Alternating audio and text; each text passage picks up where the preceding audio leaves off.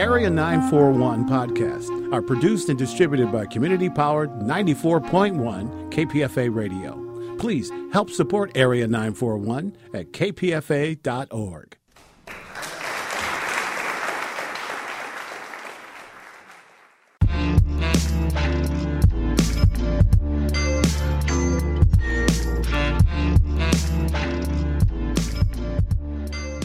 Welcome to another episode of Arabiyat with Linda and Suraya. I'm Linda. And I'm Suraya. Today we have Reem Asil in studio. If you're a Bay Area activist, you may have heard of Reem from her community and labor activism. But today you'll likely see her serving up some Arab treats at the San Francisco Food Festival. Her slogan is, traditional Arab street food made with California love. She's bringing Bay Area foodies a taste of Arab street food. Some of it you may have come across before and some of it new. Reem, growing up, the food that I have come across in restaurants, and really not restaurants, but delis a lot of the time is Arab focus of restaurants, was falafel and shawarma and kebab. And I noticed that your specialty is manaish. Tell us a little bit about what makes your catering business, Reem's, different than other Arab restaurants. So, food in general in this country, a lot of it is transactional, right? It's like you provide a food and the person pays for it, and then that's it. There's no conversation. There's nothing that comes out of it. And I really wanted the food that's provided by Arabs in this country to really be about the experience, right? And so when most people think about Arab street food, they think about what falafel and shawarma. I wanted to go beyond that because the Arab world is so expansive in its cuisine. And also its culture, right, that's spoken through the cuisine. I wanted to really be able to bring that. And, growing up in an Arab household, my mom is Palestinian, my dad is Syrian.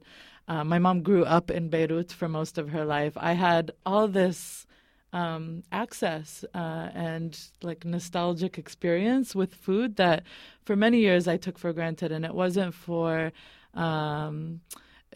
until I was an adult and kind of took up baking as a profession. So I left the organizing world to actually become a baker, to work in one of the most premier bakeries in the Bay Area, Arizmendi Bakery and Pizzeria, and seeing kind of the bakery as a routine, right? As like a part of people's everyday experience, and how important and essential that was. And in 2010, when I actually went to Beirut, I had an epiphany when I kind of walked into one of the street corner bakeries and saw these manaish. So for folks who are not familiar with manaish, they are a traditional fresh baked, right? That's important, right from the oven, flat bread that's topped with a variety of things, kind of most notably the za'atar mix, which is a staple in any Arab household, right? A mix of wild thyme, sumac, and sesame. I call it the superfood of the Arab world. The best thing ever. The best thing ever. And I saw them flying off the shelves and people buying them and talking to the baker as if the baker is part of the family. And I just fell in love with that. And I thought to myself, wow, there isn't this kind of experience in the U.S. that really this is like the epitome of Arab culture, right? It's like brings all these things. Bread, which is, is a tried and true, timeless kind of staple of Arab cuisine and culture from as far as we can date back, right, to the modern day. And the hospitality piece, the kind of like the community, like the community that's created through the bakery experience.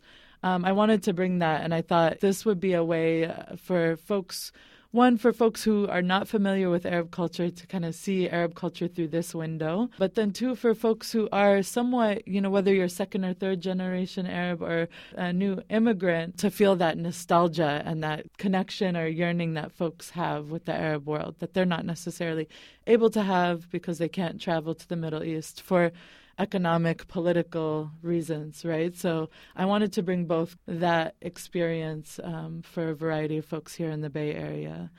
So beyond the falafel and shawarma, I wanted the experience rather than just the transaction of food. So you were saying your dad is Palestinian, your mom is Syrian. The other way. Oh, the other way. I'm sorry. Will you tell us a little bit about where you're from here in the United States? You know, if you grew up in the Middle East, just like a little bit about your personal background. Yeah, so I was born and raised here in the States. I was raised in the East Coast, actually, in New England, in Boston. And my parents immigrated here right at the end of the Civil War in Lebanon. So my mom had grown up as a Palestinian in Lebanon. From 1967, they were pushed out from Gaza. She's from Gaza.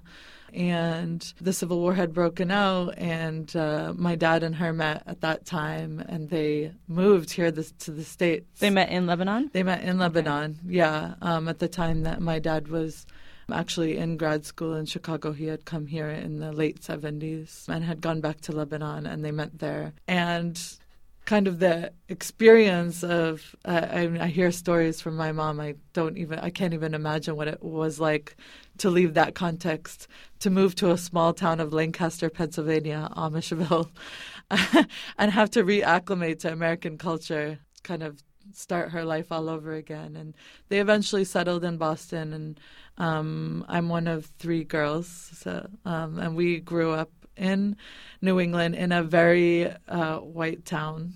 I was the only Arab that I knew. We had built kind of our community around the mosque. My dad was a leader in the community, and we were lucky. The mosque was really cool because it was like people from all walks of life. So that's kind of how we built our Arab community as well. So I was very lucky in that, like, my parents instilled a lot of Arab culture in our upbringing, but still it felt like you were a stranger in a strange land because, you know, like the Arab culture is so strong in the household, but then like outside the household it was like very much American culture all around me. And I remember from a very young age, like even during Ramadan when I was fasting, like people would ask me, like, what's that all about? And then my mom would come in and do a presentation, like, on our culture. And it was like, I kind of took it for granted back then. Obviously, it was, like, hard to be the unique one. But I was very lucky that, like, my parents were all about it. And, you know, my mom would come and do presentations in school. And then she would, like, make ma'moul or baklawa. And, like, the kids thought I was, like, the coolest kid, right? Because of that. So that's interesting. Like, food was kind of the way to explain my culture, even from a very young age. That's interesting because I feel like, the immigrant experience here is that people get made fun of for their food. Mm-hmm. So they're not really accepted because, like, what is that? That looks weird. You know, you're not eating, like, mac and cheese or hot dogs or whatever. Mm-hmm. And so, but your experience was positive. For the most part, yeah, except for the za'atar. Ooh, what's that green stuff? I remember those look like ants. Yeah. But no, I mean, I think that was like, that was the way that was kind of like an opening into my world. And it was hard because the curriculum, I remember going home to my mom. They had like this, we were doing in our world cultures. I think I was like in middle school, and they had this like outdated video, like probably from the 80s, about the Arab world, right, about the Middle East. And it had like, it pictured this like Saudi family. And one of the things they said was like, burping is customary in Arab culture to show appreciation for food. And all the kids were like, ew, like making fun of like Arab culture. And I remember like, this is not what I know, and like going home crying to my mom. She's like, what is this? And then like she'd had to intervene all the time when things like that happen.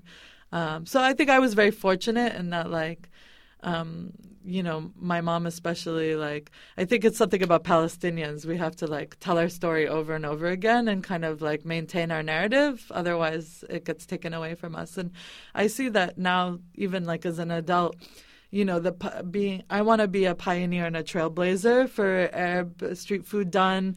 Like authenticity is kind of a funny thing because nobody can really claim authenticity anymore in this world because of the nature of our migration patterns and how we meld and mixing. I grew up in the States, but I grew up with the traditional food, and I grew and I rediscovered food in California, where like the vegetation is amazing, and like the access to different produce that we have. So, I meld all of that. And I think one of the things I've discovered as an adult, though, is the pioneers of our food, and this, I don't speak just for Arabs, but a lot of ethnic cuisine, like, are white folks who are, like, claiming our food.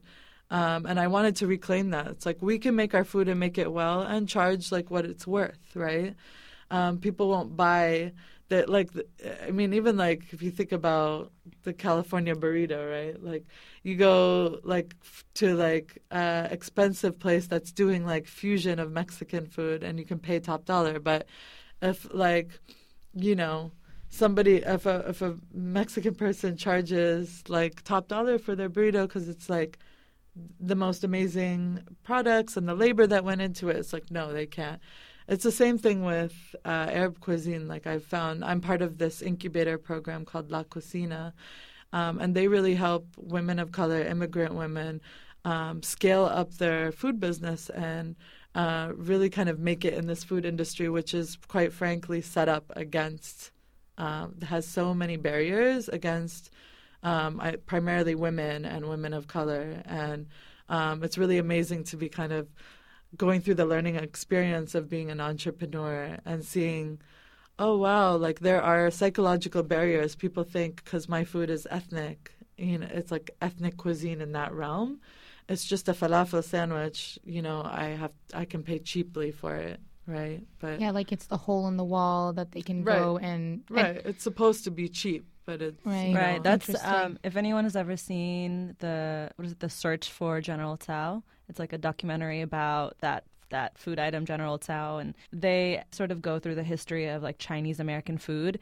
Mm-hmm. And there's one guy that was interviewed, and he said something along the lines of, like, if there's like a French restaurant, a French chef, it's really expensive and regarded really highly, mm-hmm. but Chinese is expected to be, cheap. Yeah. And is not respected for the craft of the cooking. Right. Exactly. So, yeah, I guess it's, like, across the board. People pay $20 for a bowl of spaghetti. And there was, like, a whole article on ethnic cuisine in the Chronicle that talked about this. And it was really an eye-opener for me because, like, Arab cuisine, on the opposite side of that coin, for a variety of reasons, like, even our own folks who are selling the cuisine, they often coin themselves as Mediterranean, or kind of taking away the Arab from it because it's not palatable, right? Because of what's happening in the media around Arab culture. And so I was very intentional about putting the word Arab in my tagline because it's something to be celebrated, not to be feared, right? So I wanted to take the stigma away from that.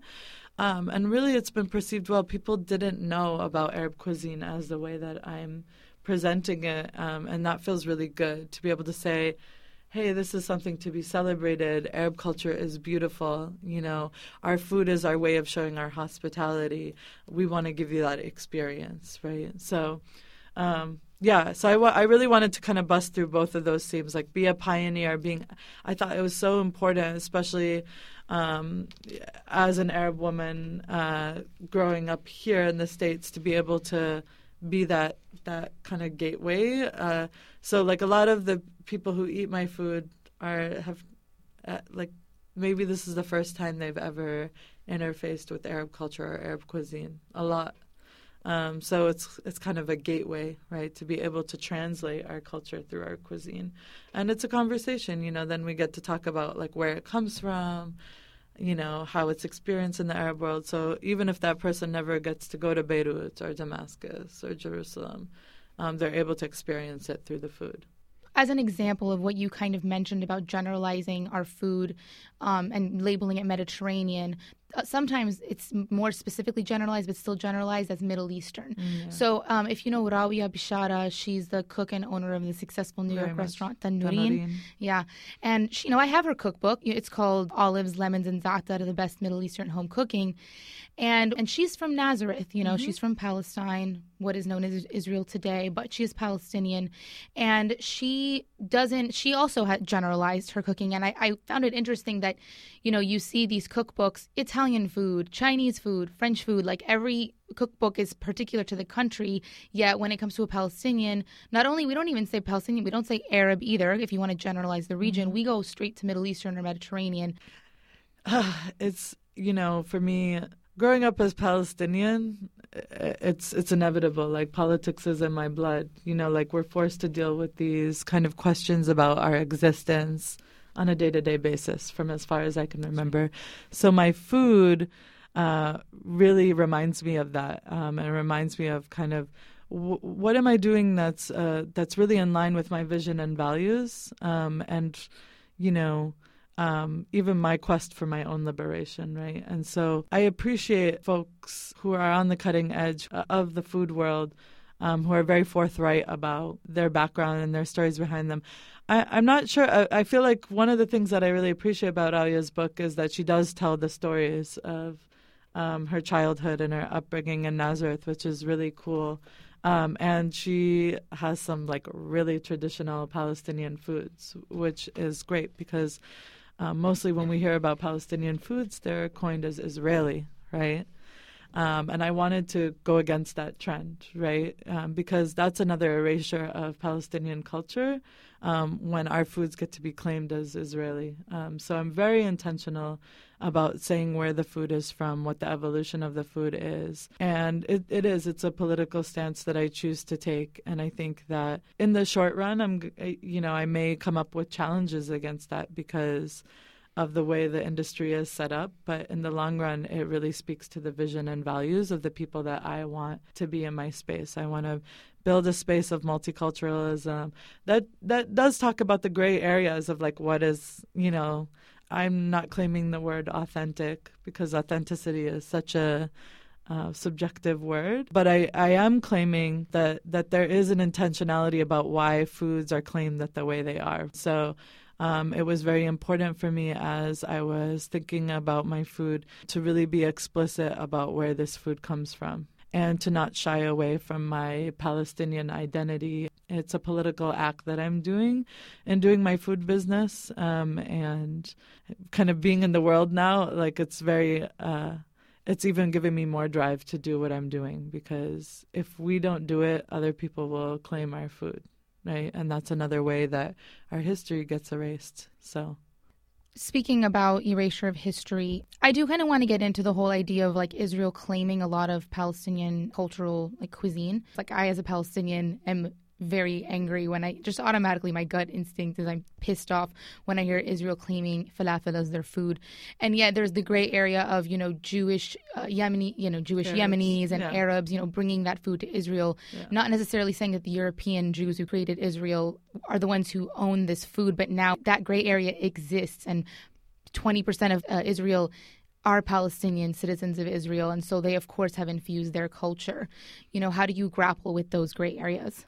I mean, I don't think that there's grappling to do. I think that there's an agenda, right? And I understand it very clearly, like politically, when the kind of the claiming of Arab food, right? And then like Arab food, right? And when you say Arab Jews, right, who brought let's the explain food. that. I mean, the way I understand it is where the gray area is that there's a lot of influence from Arab Jews who lived in that region with Christians and Muslims, and infused that. There are also Palestinians who have a livelihood to make, right, and are providing food. There's a difference between that and that being just part of the culture, right?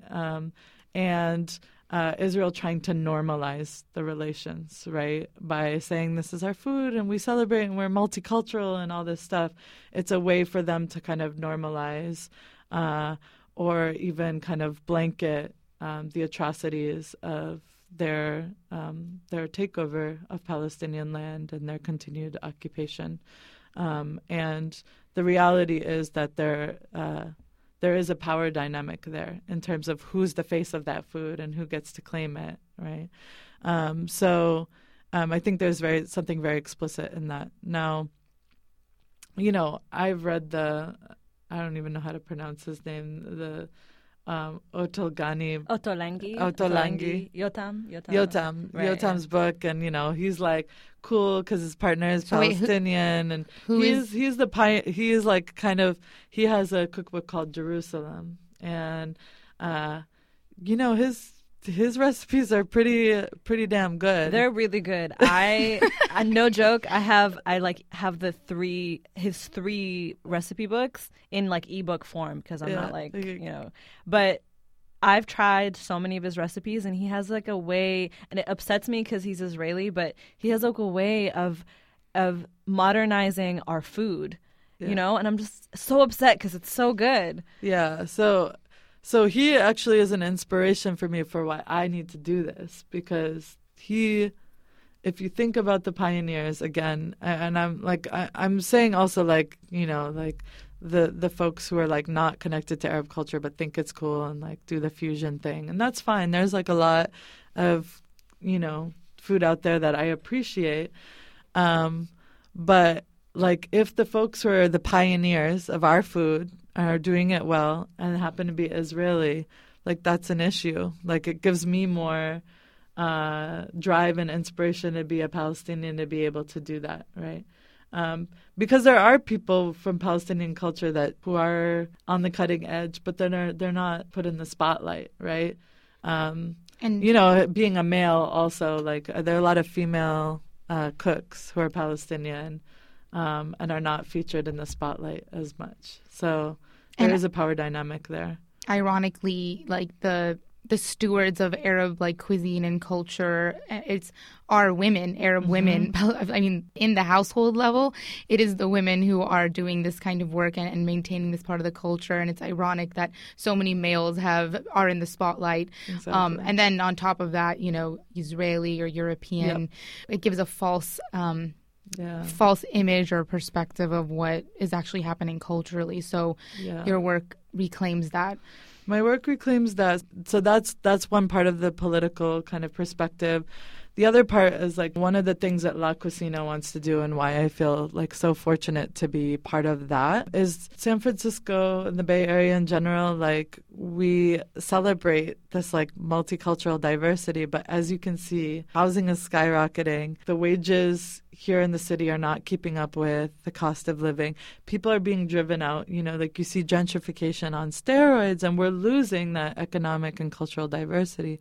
And so this is also an act to level the playing field a little bit, like really kind of be able to build businesses that sustain us and allow us to stay living in the Bay Area, and keeping this as kind of a, what once was, or what could have been celebrated as a multicultural, economically diverse area that it no longer is, right? We're fighting against that current.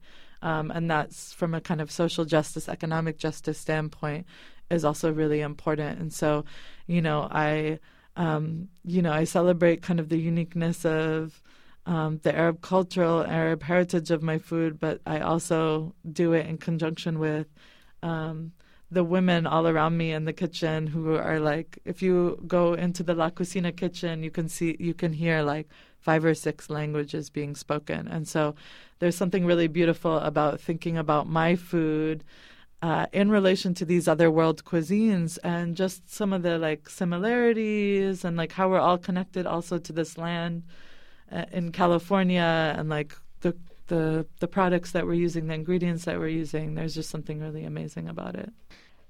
A lot of Arab restaurants, right, they go by Middle Eastern, Mediterranean. A lot of them here in the Bay Area are Palestinian run.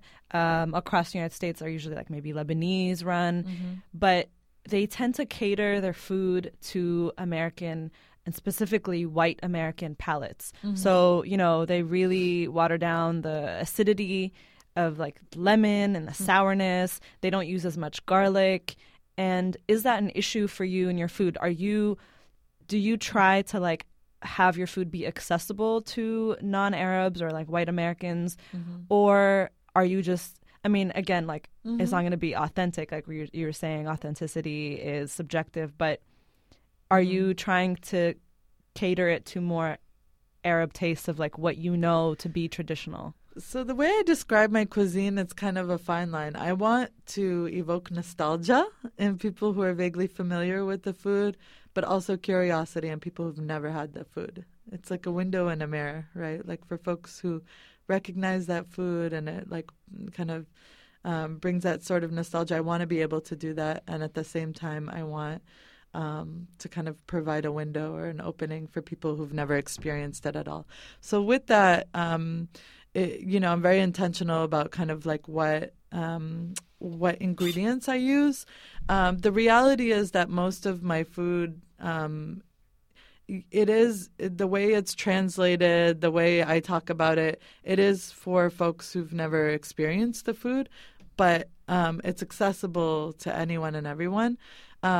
With that said, it's mostly in the way that I talk about the food. I don't try to water down any of my food. I remember when I first thought of this idea and I told my mom, and she's like, Reem, I don't think you should do manaish. Like, I don't think the American public is ready for za'atar. You know? Oh, they're ready. Oh, they're super ready. They're Trader Joe's ready, man. No. I saw Muhammara and Trader Joe's. I was like, what is this? Listen, za'atar, I saw it being sold for $8, like the size of like a little spice, you know, like a little spice bottle. $8. Yeah. Za'atar is the cheapest thing we have. It's like poor people's food. Yeah, it's so something interesting about that I'll get to, but like, yeah, so I was like, okay, I'll make my toppings fun. I'll do the za'atar, but maybe that's not going to be the best seller. I'll do like all the different toppings that you would find on manaish.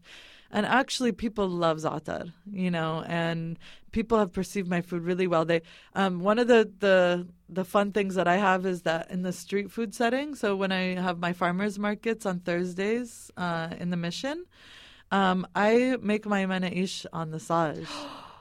Wow. Sorry, so people walk by and they see this big dome and like, these breads being slapped on it, and they get to, there's nowhere where you can actually like buy your bread like straight from the oven to the hand, right? Like with the exception of Neapolitan pizza places that you see. So it's really just a treat to be able to see, your product being made from like this little dough ball being stretched right in front of you, slapped on, topped, wrapped. And handed to you. Do you want to explain what a saj is for? Yeah, so a saj is a traditional griddle all the way from ancient times. It's a domed kind of convex griddle, and it's used to make our breads. And you just slap the bread on there, and it griddles up and bakes kind of in real time. And we make anything from our kind of thin breads. In Palestine, you'd call it mar'u or shrak. In Lebanon, that's a lot of the kind of manaish are a thinner manaish, and they're wrapped like a sandwich, and they make them on the saj. And it's just really a fun treat. It looks like a big, I saw my Yelp, my first Yelp review. The customer was describing it as a spaceship. It looks like a big spaceship thing. And my saj is straight from Lebanon. I lived off of saj when I was in Beirut. I lived in Beirut. So I lived off of that like almost daily. I had manouche or I had like a saj, some sandwich just made on saj. Yep, exactly. So yeah, so I wanted that. I wanted to be part of people's daily routine. And so at the Mission Community Market, I have loyal customers who come for their because it's from 4 to 8, so it's like perfect for their commute home on their way to home. They don't want to cook at night, or they want a little treat or appetizer. They just grab their manouche like a sandwich. We serve it like a sandwich. We fill it with different veggies, and they grab it and go. So that's the thing about the manouche. It's a very versatile. It's like one of those products that allows you to stay a while and share with friends, or have one all to yourself. So the American public has been so receptive of our food. We don't use an Akawi cheese. That's a traditional cheese for our manouche. We use a Oaxacan cheese, which is very similar to the Akawi cheese. What is Oaxacan cheese? It's a cheese from Oaxaca, Mexico, and it's a string kind of salty cow brine cheese, and very similar to Akawi. And it's like now kind of discovering like food costs are really something that I have to think about my food. So thinking about how do I maintain the integrity of the food, but then also like think about what food costs. So za'atar is another one. Za'atar is actually, to scale up za'atar is not very cheap.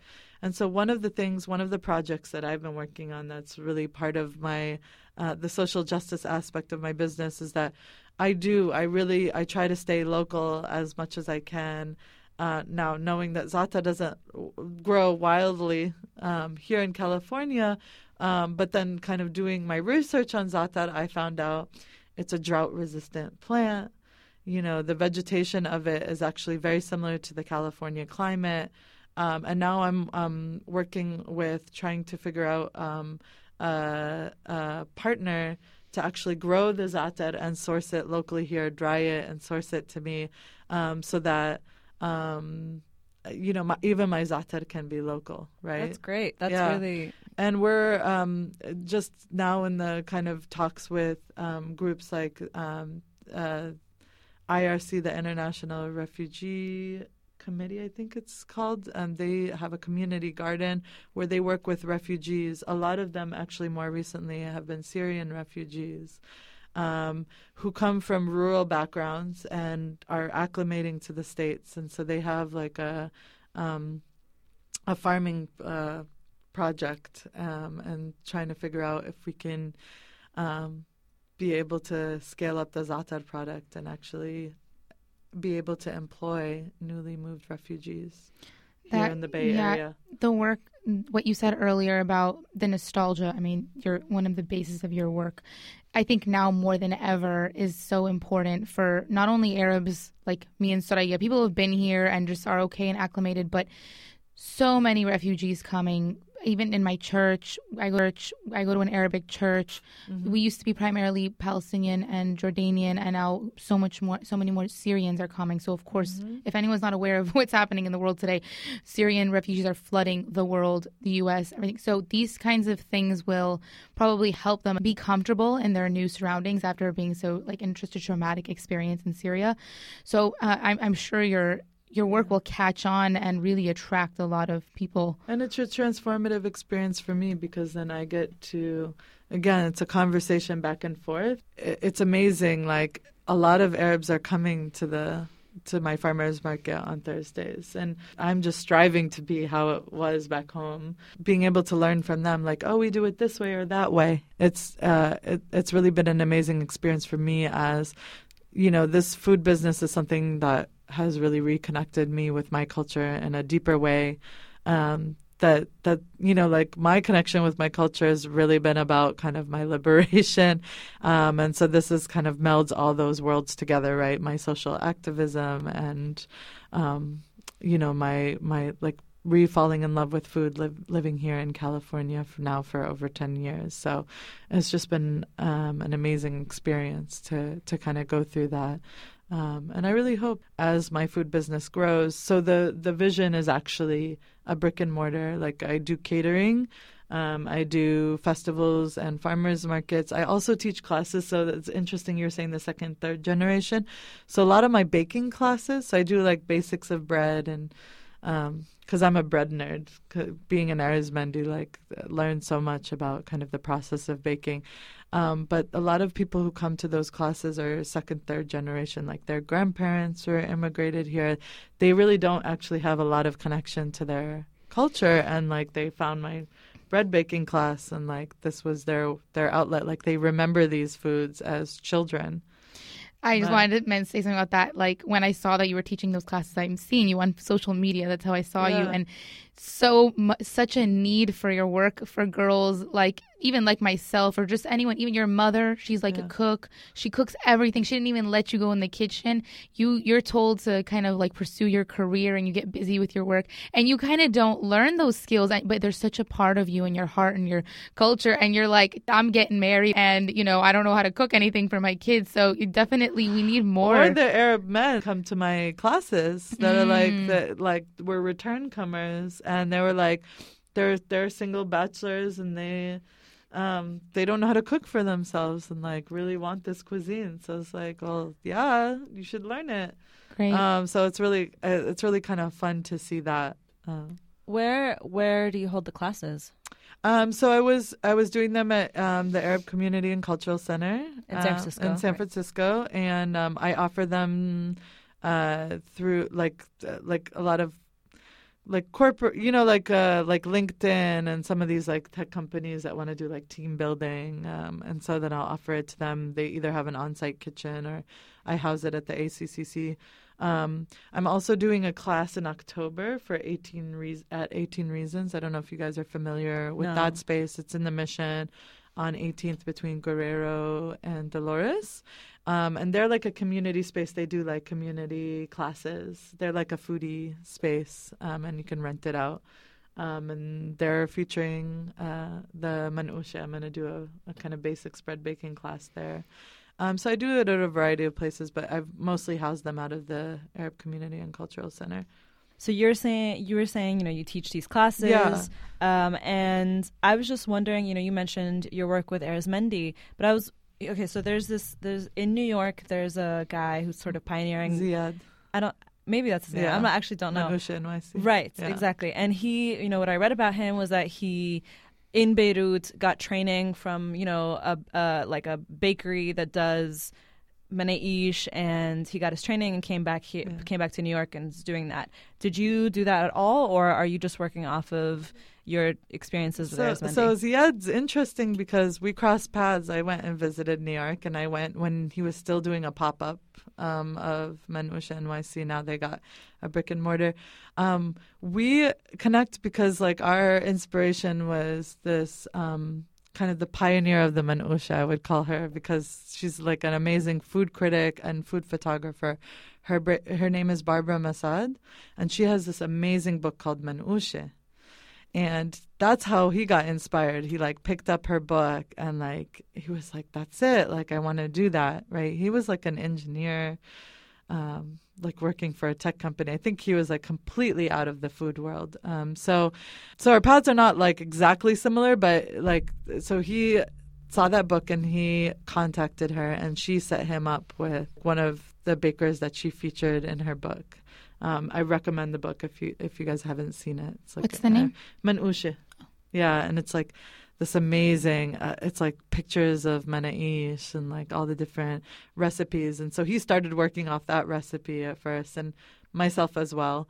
My idea of a street corner bakery concept came in 2010 when I was there, like watching. But I joined Arizmendi late, like early 2011. So like when I got into that, so I did the baking pastry program at Laney College. So I like built my skills as a baker kind of like more traditionally through culinary school.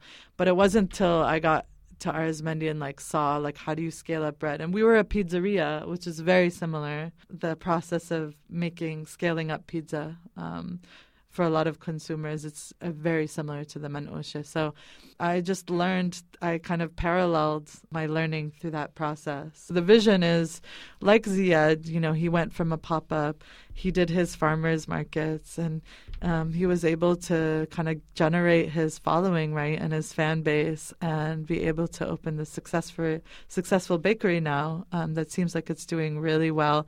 So I'm just kind of trailing him. He's a little faster. He's good on his game. So kudos to him. Like he definitely was an inspiration when I went out to New York and I told him I'm thinking of starting this in California, and he really encouraged me to do it. I'm really glad you're doing this because growing up in Beirut, manusha was part of my life. And ever since moving here, that and chicken shawarma are the two things I miss the most. And menaish, when they are done here, are done completely wrong. Like the bread is too thick and cakey kind of. Yes. Or fluffy. Yeah.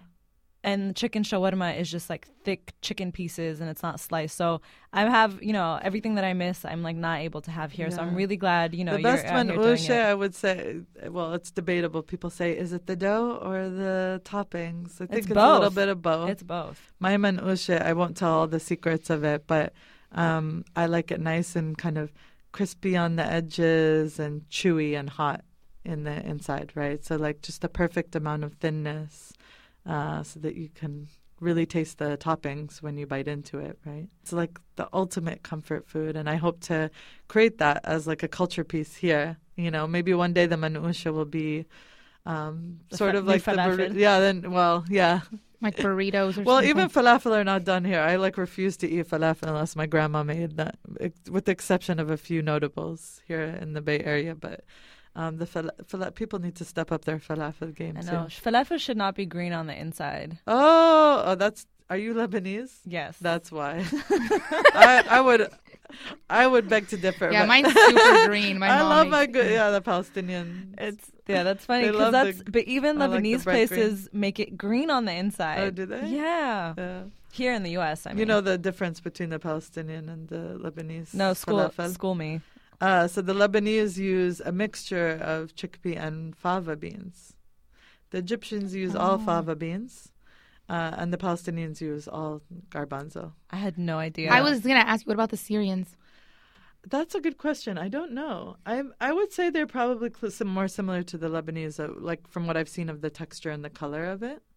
But yeah, that's a little tidbit that I learned in just like learning how to make falafel, which I still curse every time I try to make falafel. They're It's so very hard to make. Do you make product. it? Are you making it for your pop-up? I make them from time to time for catering because a lot of folks want vegetarian sandwiches. So I also feature msakhan for folks who are not familiar with that. Like, it's one of my best sellers. You know, people love it, even if they can't pronounce it. Msakhan is like a very traditional Palestinian chicken dish. Traditionally, it's like these like huge roasted chicken and sumat over caramelized onions and olive oil, and it's just like a pile of onion and chicken over this thin bread, and you're supposed to kind of just dig in. I serve it like a little wrap in a thin bread, and it's pretty freaking amazing. People love it. They call it crack. It's like it really is. It's really amazing. But you might not think it looks appetizing. Like so many times when I make msakhan, well, I make it for I made it for a Persian girl, and they love sumac, and they call it somag, and they're very familiar with the spice. But because of how the onions, they look like little worms or whatever. Okay, that doesn't sound very appetizing. But you put it in your mouth, and she wanted it every day for dinner after that. Yeah, it's very addicting. So just getting back to my vision, I have these like different ways that I interface the community through my food, but the ultimate vision is to have like a eatery, street corner bakery concept. So, in this next phase, as like I'm trying to catch up with Ziad. He was a little faster than me, but to really have a place where people can come to and know this is like where Reem's is. If I want to get a fresh manouche, this is where I go. Where are you thinking of doing it? San Francisco or Oakland? Well, my heart is in Oakland, but my kitchen is in San Francisco, and there is definitely a market for it in the Mission area. So I'm looking at both kind of Oakland and San Francisco, but in San Francisco it would be particularly around the Mission. Yeah. We need to kind of countercurrent I feel like a lot of the food places popping up in the Mission are soulless. Sushi Rito? Anyone? Oh, I don't know. That's like a new thing. Even it's in Beirut. terrible. I've had it. Some people really like it, but I'm like, I don't want that much sushi. Dude, you know what I mean? It's like meant to be small. Yeah, it's just felt wrong. It doesn't. I don't know. I didn't try it yet. I did not enjoy my experience. One thing that I hope to do is actually visit Beirut again now, as I'm like knee deep in this. Like maybe even to get some kind of apprenticeship. Like I'm doing an apprenticeship with Delfina, which is like a very known Italian delicious pizza place. To understand their dough. Like that's like what access I have here, but like to actually go to the homeland and be able to kind of see it, like in real time. I think that's one thing. The other thing is that Lebanon is on the cutting edge of like the food scene too. Like it's really, it's kind of amazing. I follow this blog called No Garlic, No Onions. Have you ever heard of it? No. You should look it up. He's a Lebanese food blogger, and he features different food all over. Like obviously the manouche pops up a lot, so that's kind of how I got addicted to watching his YouTube videos. He also has an Instagram, and it celebrates like. It's just amazing how like the food has evolved in the Arab world. It's completely modernized. How? Tell us. I mean, it's like you take these traditional staples and then you can do like fusion on them, right? And so when you said even the sushi Rito, like they have that like they have a huge kind of street food scene now where they have Souk al-Akal. And I don't know when did you live in Lebanon? I left in 2006, but Okay. I visit. So it's probably even from that. There's like Souk al-Tayyib. Yeah, I know Souk Tayyib. Yeah, so Souk al-Akal is like more of like the street food scene and all these street food vendors doing a lot of just different fun things. With some of it's traditional, you'll see like the chicken shawarma and the shish taouk and all the different sandwiches or street food that and then some of it is like they're just like Changing. playing a lot with the flavors, and it's like completely modernized. So I got a lot of my ideas from there too. That's very interesting, and we are going to wrap up soon, but I wanted to make that point, and we kind of it's a topic of discussion for this podcast a lot, in that how Arab culture becomes modern and how we grapple with that, and how, I think sometimes like we expect we say, we need to modernize, we need to move forward with our internal critiques of culture here, and then we forget that like food is a part of that, and it's going to move forward as well. It's kind of a reflection, and that we, in America as Arabs, we hold on to like the particular ways that our like grandmas made the food or whatever, but actually in fact you go there and there is just another world of food happening. Yeah, I think the immigrant experience is really interesting here, in that sometimes like for better or for worse, like we kind of freeze in time. And I remember my mom went back to Beirut 2 years ago for the first time in 30 years. Wow. And she was like, it's completely changed. Like, now she sees herself, she couldn't live back there, but like even it's like a completely different country than the one she left. But probably the memories that she has as if it never changed. And yeah, food does evolve, and it makes me feel better about like what I'm doing here. Like that's just part of the beauty of food, right? It evolves, and we have to stay on the cutting edge. We have to keep it exciting. We have to, and I still maintain and preserve the stories. And I still look like the cookery, like the books that I have, like date all the way back to like, I have like a cookery of like a cookery book. It's called like Iraqi cookery from like the medieval times, like, and I still get tricks of the trade from that cookbook. And there's like the kind of like Chef Murad, who's like doing the cutting edge, like, high-end Moroccan food. And he has amazing culinary techniques too, like bar tartine. They're like doing amazing things with like science and chemistry and like creating new flavor profiles. I take from that, I take from my days at Arizmendi Pizzeria. So you have to take from it all and be able to recreate in a way that feels both accessible and new and cutting edge for folks. So it's that kind of balance that I try to do. And it's really not just about the food. Like the 3 goals of my my business is to really create something that starts a conversation around Arab culture and educates people about Arab history and culture. To have something to provide good food and the experience of good food. So not just about the food itself, right? But like the community that it creates, like doing something that's like a staple in the community, like that people can come to, that employs people locally, that provides living wages, that like supports local farms, all of that, right? And then third, and most importantly, is to provide good food. Yeah. Right? So I think, I'm on my way to doing all of that, and I couldn't have done it without the support of my community, right? Like that's been part and parcel to the success of Reem's. Right. I'm really glad you're doing it. And if you ever need taste testers, I'm willing and ready.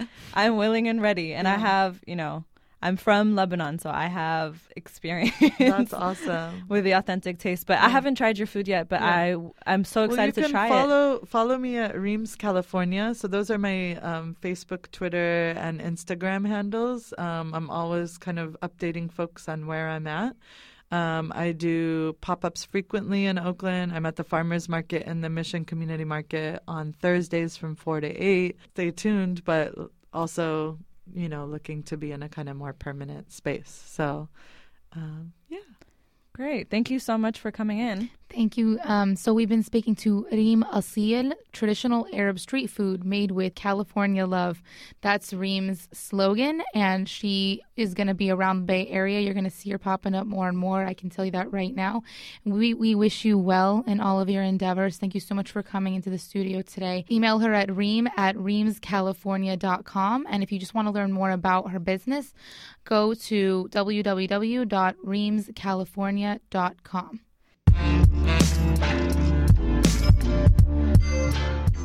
This has been Arabiyat with Linda and Suraya. Theme song by Muqata'a, track called Ahyat. You can follow him on SoundCloud at soundcloud.com/BOIKUTT. And again, if you have any questions or concerns, you can email us at arabiyat.podcast@gmail.com.